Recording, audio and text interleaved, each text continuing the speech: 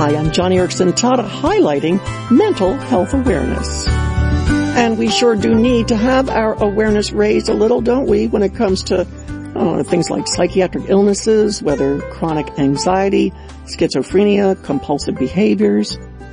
I have a young friend in college. Her name is Jessica, and she struggles so with bipolar disorder.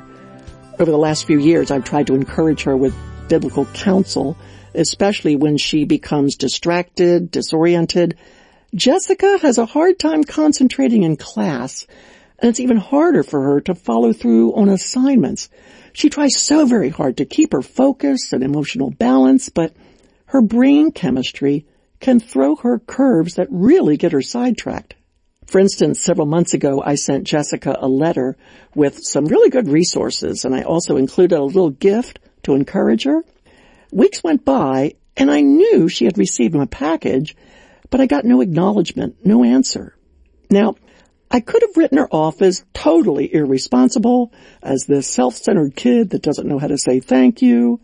In fact, some people consider Jessica to be negligent and lazy because she does forget assignments. She does turn papers in late. She fails to stay focused, and sometimes she lacks social graces like saying thank you. But I know this young woman, and I also know that she tries her best to manage her bipolar disorder well. In fact, finally, earlier this week, I did receive a letter from Jessica, and this is what she wrote. Listen to this. She says, "Oh, Joni, I am beyond sorry for this late thank you for your kind encouragement and blessed gifts that you sent me what feels like a year ago. Please forgive my late response. Since I am still in a state of psychosis ever since February of last year, it has been so hard for me to follow through with things because of my broken mentality, which takes a lot out of me and clouds my judgment with timing. But I am doing better, and I see improvement from last year, thankfully. So I believe by the grace of God, I am on the right track toward recovery. I love the passage in 2 Corinthians that says that we are jars of clay. We are all so fragile and so able to be broken." I read that and I got tears because isn't it the truth?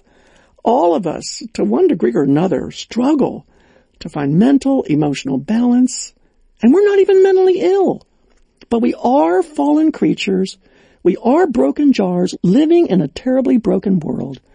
And our frenetic culture certainly doesn't help people like Jessica, who are in fact mentally ill, because I have something in common with her. We are also very fragile, so cracked, so flawed. We are jars of clay in so many ways. So when it comes to Jessica, my guiding grace is Ephesians chapter 4, verse 2. Be completely humble and gentle. Be patient, bearing with one another in love. Friend, that's the best way to restore and renew those who struggle with psychiatric disorders. Keep them on track. Keep them stay focused. And for you, be an agent of grace and healing in their lives. So when it comes to your friend, you might have a friend who's trying his or her best to deal with mental illness in a responsible way. Please remember the guiding grace of Ephesians chapter 4. Be patient. Find ways to humbly help them live in a responsible way. Commend them for their successes and help them achieve small goals. And best of all, just be a friend. If Jessica were sitting next to me at this microphone right now, she'd say the same. Hey, you know what? These are all good lessons for every one of us on this Mental Health Awareness Month.